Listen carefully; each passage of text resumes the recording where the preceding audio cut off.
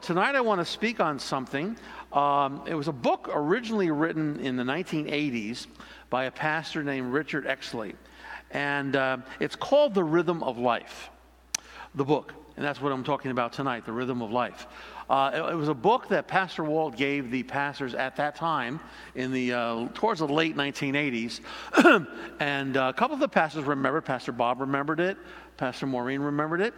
And really a good book to meditate on, consider, and how we live our lives.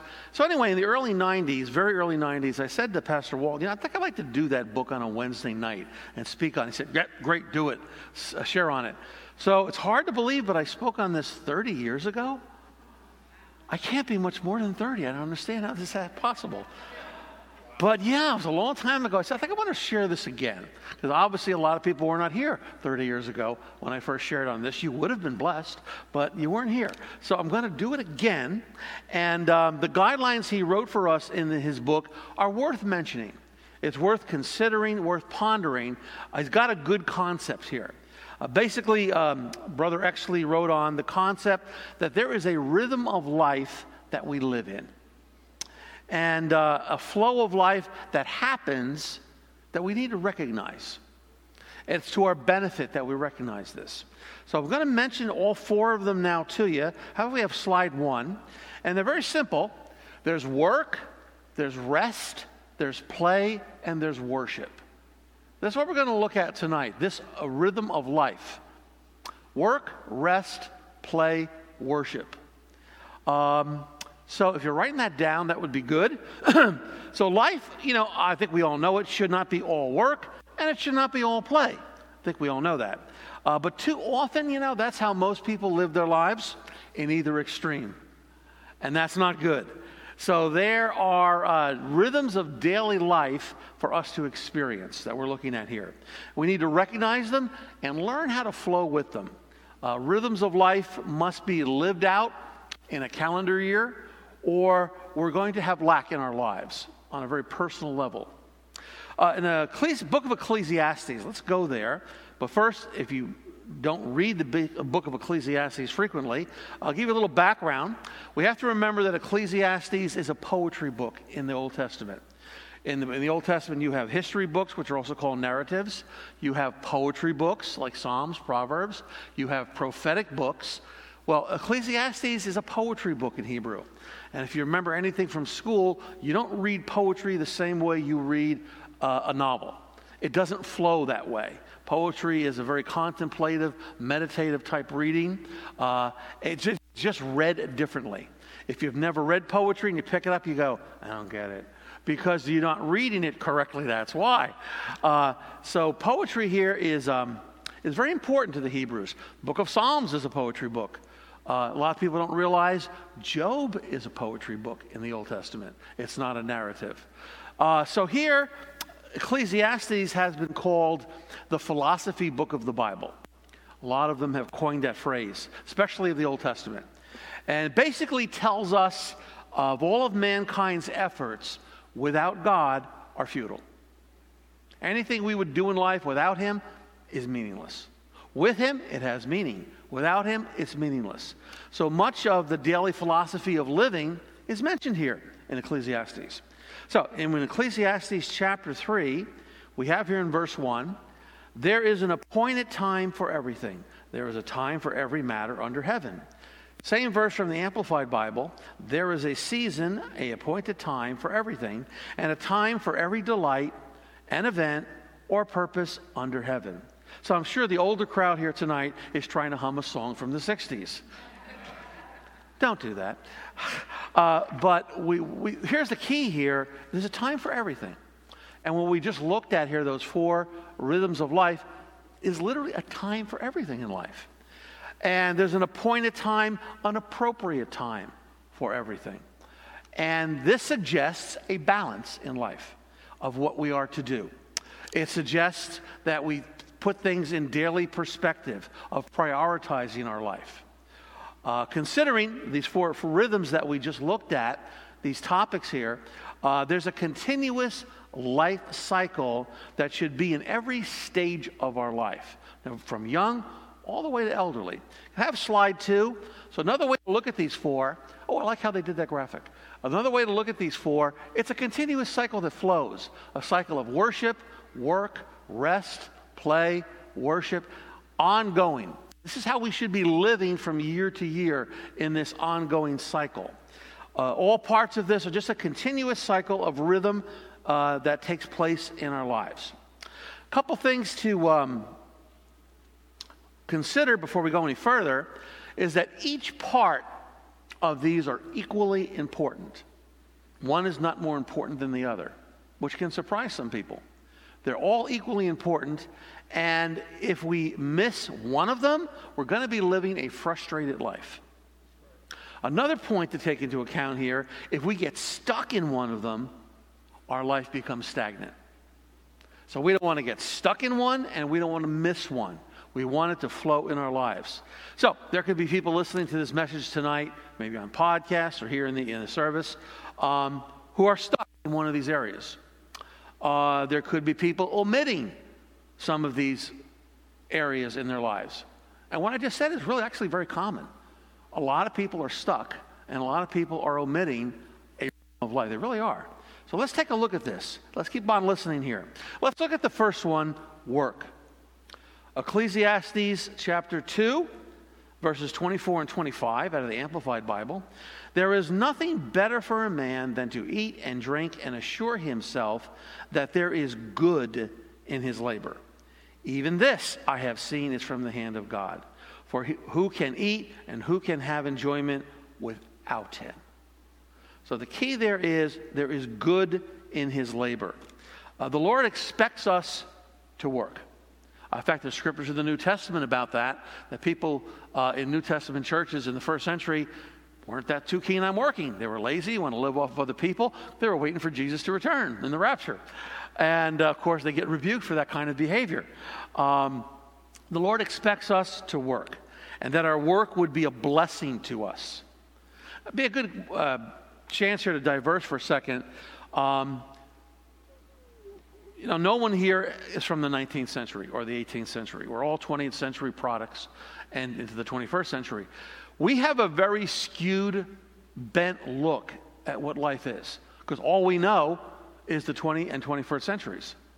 And they're peculiar times, really peculiar times, because a lot of things have changed and not for the good. Let me just mention just briefly about the concept of work, very briefly. Men and women are wired differently. Big surprise. Men and women, I was really serious about this. They're wired differently. Men, you're very happy about that, I can see, yes. I don't know which end, but that's okay. Men need to work. God made them that way. If they don't work, they lose their manhood. They lose a personal dignity that makes them a man. So all work is valuable, whether you earn a lot of money or very little. Work is a valuable thing. No one can turn their nose up on somebody else who earns less than them. If they work, they are to be honored because they work.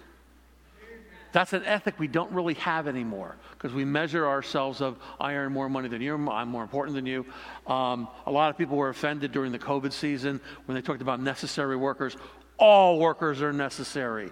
I get the medical community is special, but all workers are necessary. All work is valuable. So men need to work. They're wired to work. Women were never meant to be working like men. Men get their value by what they do. Women get their value through relationships. Being wives, moms, mothers, grandmothers. They get their value through relationships rather than what they work at. So we're wired very different. Yet we have a culture today where men have failed women and they're forced to work, or people can't survive on one income, or you have to have the other person working just to get benefits, or we have men trying to be women, women trying to be men. But at core, for centuries, this is how men and women have been wired. We don't know that because we didn't live then. So all we know of is 20th and 21st century living, and it's not normal. It's not normal how people think. It's not normal how society is structured. There's a lot that's just not normal. And so it's very important that we look at the concept of work here. Work is approached very differently by men and women. I mean, when I was real little, only my father worked. My mother didn't even drive because she was supposed to be home with the children, except I was the children, only one child. I was a handful. But anyway, but the point was women got their value through their families. And it hasn't changed. We're wired this way. Men get their value through work. I realize there's Mr. Moms out there. I got it. But basically, this is how the human race is wired. So when it comes to work here, we also need to realize that God likes work. But we need to learn that we serve Him and not ourselves. We don't fall in love with our work, the work of our own hands. All through the Word of God, that's a no-no. That's not desirable. And rather, the work, as we saw in Ecclesiastes, is supposed to be a blessing to us, not a drudgery to us. The problem we have today for so many people is that they have have-to jobs, not want-to jobs. People do what they often, so many people hate their jobs because they have to work, so, they have to go to work. And that's sad. It shouldn't be that way. I'm getting a little ahead of myself here. The Lord would want us to have pleasure in our work, a want-to job. So when we think of work, we also have to realize we're a product of the society and the age that we live in. We need to consider that, this is a big revelation, that we are post-Puritans. We have come after the Puritans. What a revelation that is. But we need to understand this is how we view work in America. Work was changed by the Puritans. I don't know if you realize that. It's called, you must have heard the expression, the Puritan work ethic. Many people have heard that expression. There was a famous German philosopher who is the father of modern sociology, and he was German, and his name in Germany was pronounced Max Weber. In English, it's Max Weber. So Max Weber, really, in the latter 1800s, wrote this book called The Protestant Ethic and the Spirit of Capitalism. It had a powerful effect on the intellectual community. And basically what Max observed was the Puritans believed poverty was sinful. Not working was sinful. Profit was good. Work brings profit. We need to work and work as much as we can. That was the Puritan ethic they brought to America, and it shaped the United States of America. So how Americans view work today has greatly been influenced by this Protestant Puritan work ethic. Yet in the 19th and 20th centuries, something new came up that also produced something called overachievers, the workaholics. They now arose. So overachievers are basically people who cannot rest as long as there are unfinished tasks that remain. They're obsessed with work. Work for them is the reason why they live. Sometimes they take on too much because they don't know how to say no, or they don't know how to prioritize the work they have. They will work themselves into exhaustion. Since there always are going to be unfinished tasks in life, these people can never truly rest. When they're resting, they're thinking about working. And that's not rest at all. So that mentality can cost you your marriages, your families. I remember somebody in church here who owned a very successful business. He was one of several business partners. He did not want to live like the rest of his business partners lived. He's a believer. And he didn't want to live for work. And every one of those business partners, their living for work cost them something. Either their health, their marriages, their families, it cost them something because they lived for this. And although he was an equal partner, he didn't want to live for it. So they kind of like didn't have him be a decision maker in the business because he didn't work hard enough in their eyes. And there's the old expression, I don't know where it comes from, but it used to be sacrificing your marriage and your family on the altar of ambition. You've heard that expression, I'm sure. And yet that's true. It costs people their health. It costs people their fellowship with God. There's no time for love, no time for family, no time for solitude with Father God. Did you know something? Men on their deathbeds will never ever say, I wish I worked more. Too often, what will they really say? I wish I had spent more time with my family and worked less. Right? There was that famous song in the 1970s by Harry Chapin, the Cats in the Cradle song, those of you who remember it. There are people who can't listen to that song. It'll make them cry immediately because it remembers them of their fathers. That work took their father away from them. Didn't have to. It was the father's choice.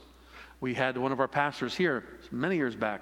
That was a very important song for him because he didn't want to end up like his father. So that was a very important decision for him. Although he was successful at what he did outside of the church, he didn't earn his living here at the Church of Grace and Peace. He had to be very careful that he wouldn't turn into his father because he also had a very high work ethic. And when we look at this, we remember Jesus' words in Matthew chapter 16, verse 26. For what good will it do a person if he gains the whole world and forfeits his soul? Or what will a person give in exchange for his soul? So we should achieve, but we don't need to be overachievers. We don't need to live to work. But yet we need to remember, work is not an enemy. Your work matters to God. That's a revelation for some people that they need to get. No matter what they do, what you do matters because you're doing it. God's son, God's daughter is doing it. Because you're doing it, it's blessed. Because you're doing it, it has value. If I'm going to buy something, it's kind of hard today to do that, but if I'm going to buy something, I want it made by Christians' hands because they made it for the Lord. I want to buy that. I'd rather even pay more money for it. I remember there was a candle shop years ago that was owned by Christians. They made their own candles. It costs more. I don't care. You made it. I want to buy it. That's why I like to go to Lancaster, Pennsylvania and buy things because the Amish make it. It's theirs. They tithe on what they earn. They do this unto the Lord. In other words, their work matters to God. All of us should have that view. In Ecclesiastes chapter 5 here in verse 19, we have more. It says, furthermore, as every person to whom God has given riches and wealth, he has also given them the opportunity to enjoy them, to receive his reward and rejoice in his labors. This is the gift of God. How about that? The Lord expects us to enjoy our work, and it is a gift. What's the old expression? I had to write it down, so I'm not going to remember it. If you do what you love, you'll never work a day in your life. How true? How true. That is getting back to we should be having want-to jobs, not have-to jobs. So it's okay to like work. But we need to remember that our fulfillment in life doesn't come from work. That's the big key there. People who think their fulfillment comes from work, they believe their job or their career fulfills them, they are going to end up frustrated and empty, especially when they can't work. They've then lost their purpose. Did you know the most stressful time for a man in his life, they have a list of it, is not death of spouse. There's one even higher than that, retirement. How about that? How about that? Retirement. So many men hit a life crisis when they retire. They get depressed. I remember when my father retired. He was really down for several months. I didn't know why. My mom didn't know why. He has lost his purpose. Because that's what you do as a man. You work. If you can't work, what is your purpose then? Now, that's not correct biblically, but that's how he thought, how so many thought. Their work becomes their identity.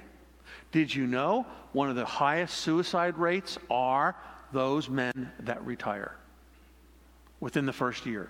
And it's extremely high suicide rate. Amazing. And I have even seen in life that come true.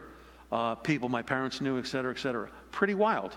It's that much of a life crisis to some of them. Like my life no longer has any meaning. Amazing. Some men, they retire and they literally drink themselves to death. Because what else am I going to do?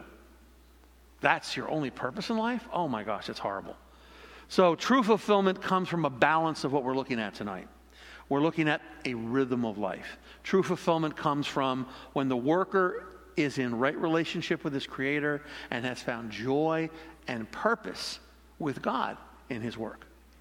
Our jobs are not our identity. Our identity is in Christ. This is a big thing we should always remember. And I'm going to make a couple side comments here. I've met people over the years looking for a Christian job. That's not what you should be looking for. You should be a Christian in a job. Amen. Another side comment, getting back to what I just said, we should have want-to jobs. Too many people make career decisions when they should be making, as believers now, when we should be making decisions, what's God's vision for my life? And I need to make decisions accordingly. In other words, we need to make vision decisions, not career decisions. And I do know of someone who was offered, actually they were coming here to Grace and Peace, and they were offered a very large job. They were a banker in England. And it paid a lot more than what they were getting paid as a banker here. It was phenomenal. And the guy just said, wait a minute, can I commute from England to the Church of Grace and Peace? I'm like, no, then it's not my job. That's not my vision for my life. That's a vision decision, not a career decision. It would have cost him something spiritually, and he knew it. So it's very important that we find fulfillment by seeing God's vision that he's placed within us come to pass. And that's a very personal thing on what that means. I know people, when they became believers, they changed careers. We had a guy here at Grace and Peace. He was a phenomenal guitar player. He was gifted. This is long before Grace and Peace. And he got born again, and they were just about to put him into a rock band that became very, very famous.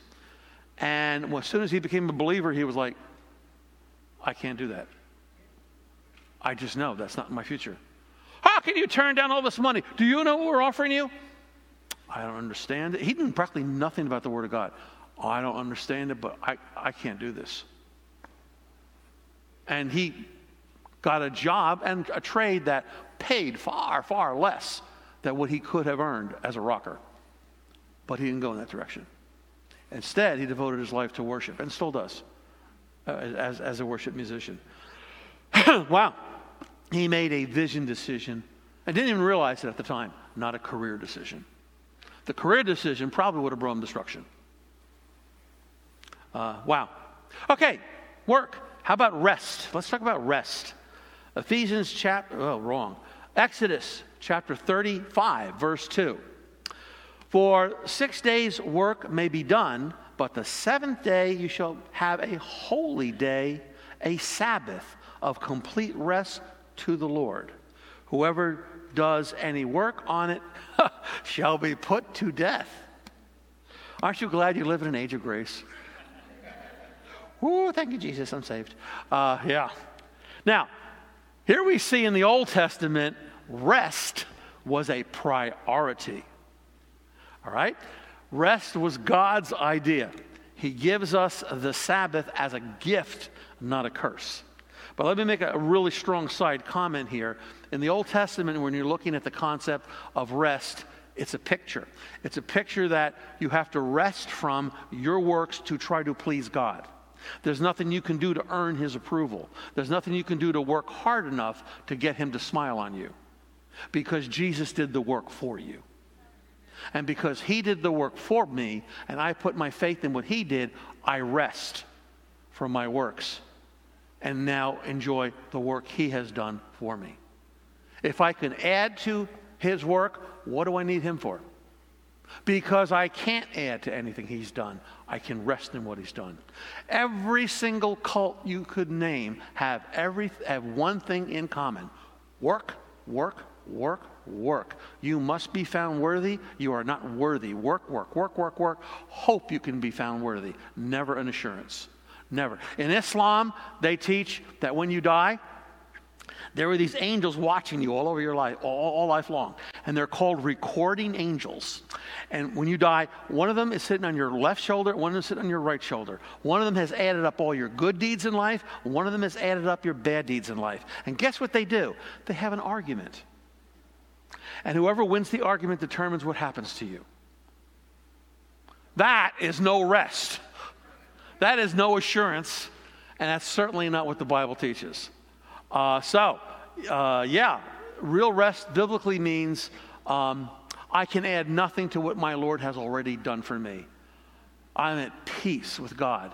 There's no works I have to do. Wow, that's a picture of grace. Can't give enough for it. Can't go to church enough for it. Can't read my Bible enough for it. It's a free gift of God. I rest in Christ. That's good news. I mean, that's really good news. Amen. That's like, yeah. That's good news stuff. So the concept of rest, that God also gave the people a rest as a picture, but there's more to it. People today don't value rest, and they don't know how to rest. You can hear it in the way they talk. I wish I didn't have to sleep. Too much to do. I wish there were 36 hours in the day. Only lazy people rest. So rest, and it doesn't necessarily mean sleep. Some people sleep and they're totally unrested, even though they slept. So rest has to be something more than this. Rest has to mean a time of renewal and refreshing. Rest restores the physical being. Rest restores our souls. Rest is a time to meditate and remember your Creator. It's a time to, as we rest, we can remove all the obstacles that get in the way of our prayer. Remove all the obstacles that compete with our time with God. Give us a concept of, wait, this is what really matters. My time with Him, lest I forget Him. Holy Spirit speaks to us in times of rest. When our heads are noisy and we're busy, sometimes He can talk real loud, but generally He doesn't do that.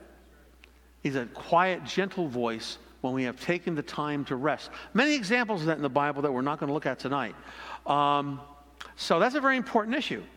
When we rest, we are at peace. But when we resist rest, our soul will suffer. Our relationships suffer. Our creativity gets diminished. And our health deteriorates. True story, there are some people who just refuse to rest. They can have good motives, but they refuse to rest. Many years ago, I was talking to Brother Rawes. He was the head of Keswick here in Whiting, the alcoholic and addiction rehab place where people go to get renewed and restored. Anyway, his grandfather started Keswick, and his grandfather constantly was on a train. This is in the 1800s, traveling constantly to minister, had no days off, never stopped speaking, and died at a young age. And he was a good man. And Brother Ross said he burned himself out. I never forgot that. He burned himself out. Wow, I don't think that was God's plan. There was no time for him for rest. He was obsessed with what he did, I guess in a good way. He was consumed by the things of God, but still, you got to rest. So don't be deceived. Rest can't wait. It's not an option. Too many people do not make rest a priority. You'll hear comments like, well, how do I find the time to rest? I have too much to do. So I want to suggest, if you're writing this down, because I don't have an overhead, I suggest you rank your priorities. This is real simple. Number one is the essentials. That is, if I don't do this, life stops. Okay, the essentials.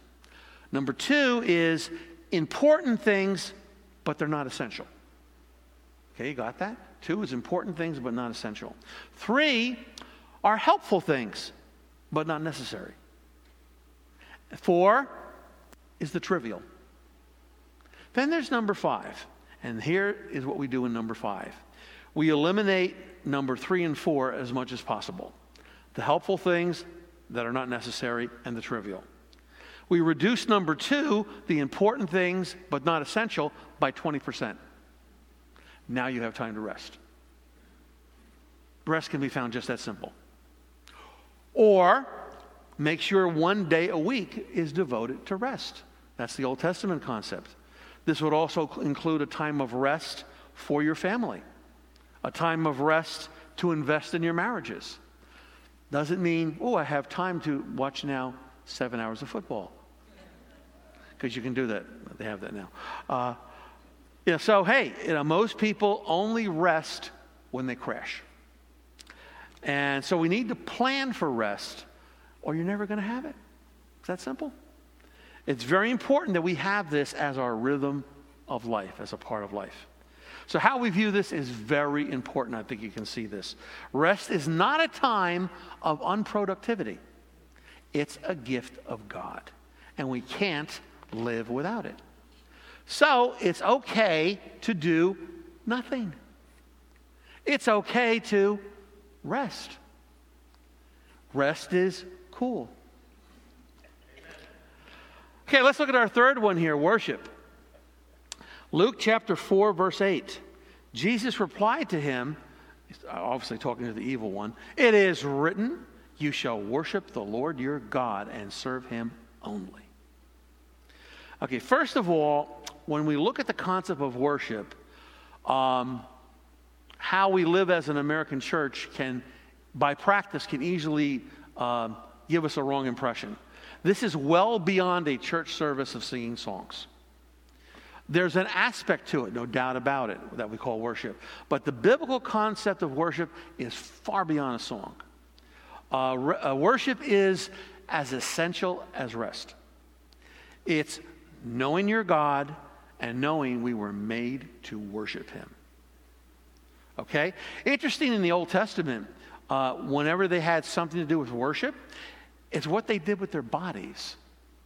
They would stand to worship, prostrate to worship, sing to worship, bring an offering to worship.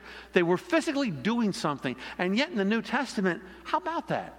The same theme continues. In Romans chapter 12, verse 1, "Therefore I urge you, brothers and sisters, by the mercies of God, to present your bodies," there it is again, "as a living and holy sacrifice, acceptable to God, which is your spiritual service of worship."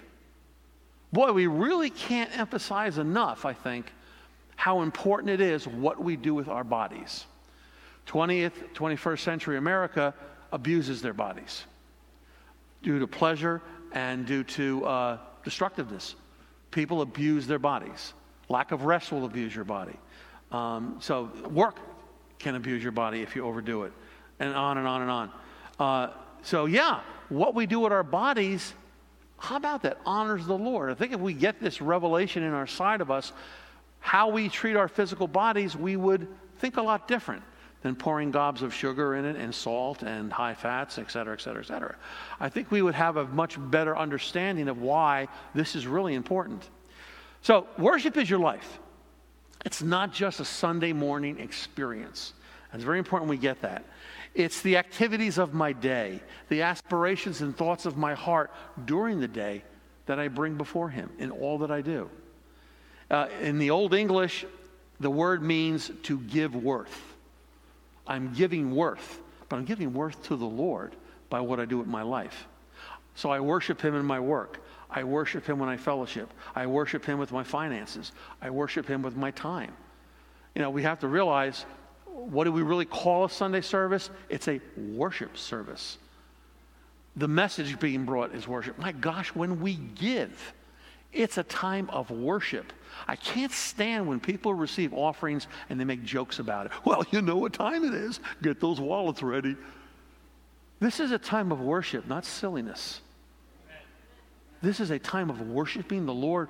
When you give your finances into the kingdom of God, that's your life it represents. Your sweat, your toil, your work just got worshiped unto the Lord. Something supernatural happens. Men in the natural receive your finances to do the work of the gospel, but something just took place in the spirit realm by faith and a connection with God that we can't understand with our minds. We're saying, Lord, you are Lord over my life. I show it to you by my finances going into the kingdom. It's not the size of the gift. It's the purpose and intention of the heart. That's why we should always make it an intention of what we will give before we come to church. Because I intend to do this in faith as a commitment before God. I worship you, Lord, with my finances. It's cool if the offering basket goes by, Lord, I worship you. And the check goes into the basket. Praise the Lord. Men are impressed with big gifts, but the Lord's impressed that you worship him. We should have a whole new attitude about what we do with our finances, especially as we give. So we see here that this goes beyond rest. Our rest worships him, but our work worships him also. So it's a little bit different here. When we worship him, like with the finances, we're giving our lives back to him to show he's worthy. We're saying, it doesn't belong to me anymore. It's yours. I love the Andre Crouch song, where he says, just let me live my life, let it be pleasing to thee. It's not your life anymore. You gave it to the Lord. You gave it to the Lord. So we're giving him back the worth of our existence to worship him with it. That's why the Bible shows us that we live for the praise of his glory. So can't say enough about that. How we worship depends on our understanding of this, that I live a life as a worshiper. We should want him to have his way in our life. We should want to live out his will in our lives, die to our own self-interests so that he can live through us. So having a mindset here, a mindset of worship, is the only way to do this. That's my mindset of life. I worship. And let me just also mention, just a comment, there's a gross difference between corporate worship and private worship. When we come here, well, tonight, we had corporate worship, right? People weren't all singing different songs. You're all singing the same song. And we have a corporate worship experience. What we do publicly is not what we do privately. Private worship is between you and God and nobody's business. But when I'm in a corporate worship setting, I have to respect my brothers and sisters around me. I don't impose my will or my worship style on them. So if you're a yeller screamer in the house when you praise and worship, fine. I have to tune that down a little bit when I get around other people. We had one guy here, he used to like to spin around and dance. He'd hit somebody occasionally with his hand, and he was totally insensitive that your personal worship experience doesn't belong here. Right? There used to be an old Supreme Court ruling, early 1920s, Adams versus something, I don't remember. It had to do with if somebody insults you, do you have a right to physically strike them? And the Supreme Court justice said, your right to swing your fist ends at my nose. That was the Supreme Court ruling, and it's still the law to this day. And yeah, your right to personal worship ends at hitting me in the face when you run by me worshiping God. Come on, what are you doing here? This is not all about you. It's all about we're in a corporate worship together. And the anointing is different for a corporate worship. You can do things in a corporate worship as a believer and experience things you can't experience privately. It's different. We don't have time to go on that. It's a whole separate teaching. But it's very important that we realize, gosh, if you get anything out of that, we bring worship to the church. So many people, they come to church to find worship. You got to bring it with you when you get here and contribute it to the body of Christ when we all get together. I bring worship here. I don't find worship here. I bring it here, and we experience something unique that's collective, that's live and for the moment, that really can't be repeated very well. I love worship CDs and everything, but, it's not like being there. It's a different experience. Wow. So, a life of worship, we can't force it, but it needs to be encouraged and nourished for all of us. We should all do something to bring worship to Him. So worship brings us strength, and it brings purpose to why we have a rhythm of life. All right, let's go to play. Ecclesiastes chapter 3, verses 12 and 13. No, it doesn't say play. Ecclesiastes chapter 3, okay. Verse 12. I know that there is nothing better for them than to rejoice and to do good in one's lifetime. Moreover, that every person who eats and drinks sees good in all his labor. This is a gift of God. The concept of play is a 20th century invention and a concept. It's very similar to having fun. Prior to the 20th century, that didn't exist, that concept. Not like we interpret it today. The biblical equivalent that we're looking at here in Ecclesiastes is for them to rejoice. The biblical equivalent is living a rejoicing, a time of rejoicing. The biblical equivalent is rejoicing. So play is equally important here in this rhythm of life. It brings it to full circle as we looked at the circle up there. Play is having fun. It contributes to our physical and our emotional beings as well. It relieves the tensions of life. There's benefits for our health. There's benefits for family life. There's benefits for our marriage. It pays to play. So play, is very personal. For some, it's very strenuous sports, which I do not understand. For these people that climb mountains, come on, I'll watch pictures of you. For others, it's a time of fellowship with other believers, right? Just gathering together, hanging out. That's a time of play. It can be a musical instrument. It could be collecting things, right? A collection of interest to us. It could be a day out in venture of shopping, a venture to go shop. It can be a hobby. Yes, there is no sin in having a hobby or a personal interest that satisfies you. The scientists from the Galileo, you know what he did for fun? He collected buttons. This is a guy who invents the telescope. He invents the first thermometer. And what does he do? He collects buttons. Oh, look at this one. Nicer than that one. Wow. I wouldn't think of this guy as a button collector. But that's what was fun to him. He collected buttons. So there's 3 types of play. The first one is called recreational. These are games. These are sports, usually outdoor activities. Their benefits are they reduce stress. They produce overall physical well-being. I remember one time I was at an amusement park. I think it was Six Flags. No, was it a Six Flags? It was in Virginia Beach, right outside of Colonial Williamsburg. And we were on a boat going down the river there. We were in our 30s. Everybody on the boat was over 60 years old and 7 years old. We're the only young ones there. Anyway, we go underneath this ride that loops around the river. And, of course, all these kids are screaming, "Ah!" as they go around the ride. Everyone's watching real quiet. And the guy driving the boat goes, "That ride is highly recommended for the elderly." Everybody left. They're like, "I don't think so." Anyway, so next is family-centered play. These can be recreation. This can be games. Vacations fall in this category. Anything centered around family time. You know something? If you ever think about this, consider some of our best memories are here. Yeah. When you look back over your lifetime and remember growing up, you remember when the family had fun. You don't remember necessarily, unless you've been traumatized, you don't really remember the misery things. That's not the first thing that comes to mind.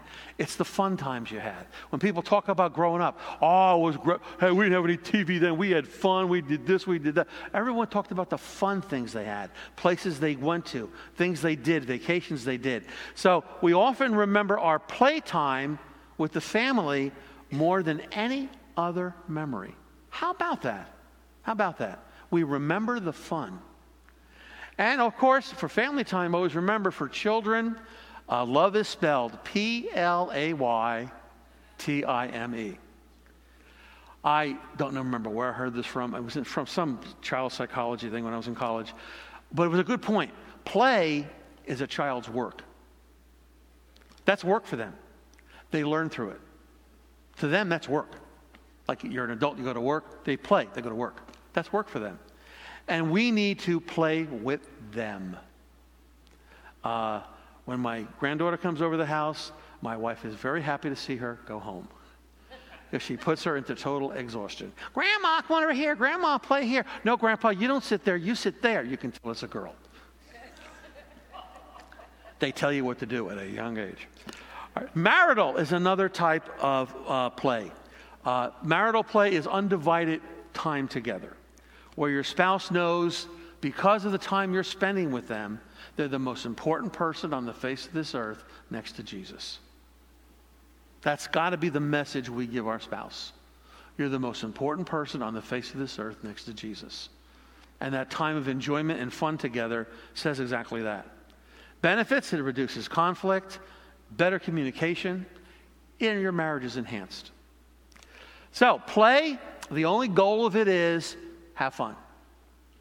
It lives in the here and now. We don't play to achieve anything. If we do, it ceases to become play. So don't turn play into work. And you know, it's so sad, so many people avoid play. Relax, play. Nothing kills play faster than guilt. Guilt will kill rest and play because we're told by others or we tell ourselves this is a waste of time. No, you can play without guilt. You can make play a priority. It's okay. You can tell them I said so. And you don't have to apologize for playing. So, bringing this to a close here as our night's getting on here, let me read to you regarding this rhythm of life that Exley wrote about in his book. I love the quote here. Most Americans tend to worship their work at their play, and play at their worship. As a result, their values are destroyed, and their relationships disintegrate faster than they can repair them. That's a lot of insight there. We can't ignore this rhythm of life. God intended for us to live this out. So I think this is also from Richard Exley. I don't remember, but I wrote it down. I don't know where this comes from. So the lazy need to be encouraged to work. The overachiever needs to be exhorted to rest. And those who live a life of play need to become sober and worship. And those who know how to rest, they need to teach the rest of us how to do this. So if we live out this rhythm of life, our lives will be definitely more fulfilled. Are you getting something out of this? A different way of looking at life. There are people that need to be told it's okay to play. It's okay. You don't have to apologize for it. If people don't understand that, who cares? They need to be told it's okay to rest. It's okay. The work part we get too often, but we don't understand enough the worship part, how serious this is. In all of this, I'm a worship unto the Lord. Let's pray. Father God, yes, Lord, teach us to rest. Let us know, Lord God, what we put our hand to has value as we work. Let us know, Lord God, that in rest we find a refreshment in your presence. Let us know, Lord God, that we are to enjoy one another as you want to enjoy us. That we are to enjoy our God. And Father God, have that a life of joy, a life of happiness, a life of fulfillment, knowing that it's because of my God, he's given this to me as a gift. We receive this gift, Father God, of all these four rhythms of life. And we ask, Lord God, that Holy Spirit would bring this back to our remembrance in the days ahead. That, Father, it would be part of how we think and how we'll train our children one day to be much more productive, vibrant adults. And we thank you for this. In Jesus' name, amen. Amen. Hope you got something from that. Something I forgot to mention, your children are watching you. Your grandchildren are watching you. They're learning what's important in life. And if you don't show them that rest is important, when play is important, you don't want them to grow up to be workaholics. Like the Cats in the Cradle song. You don't want that to happen. So they're learning by watching you and by what you prioritize as a family. So always keep that in mind. Amen?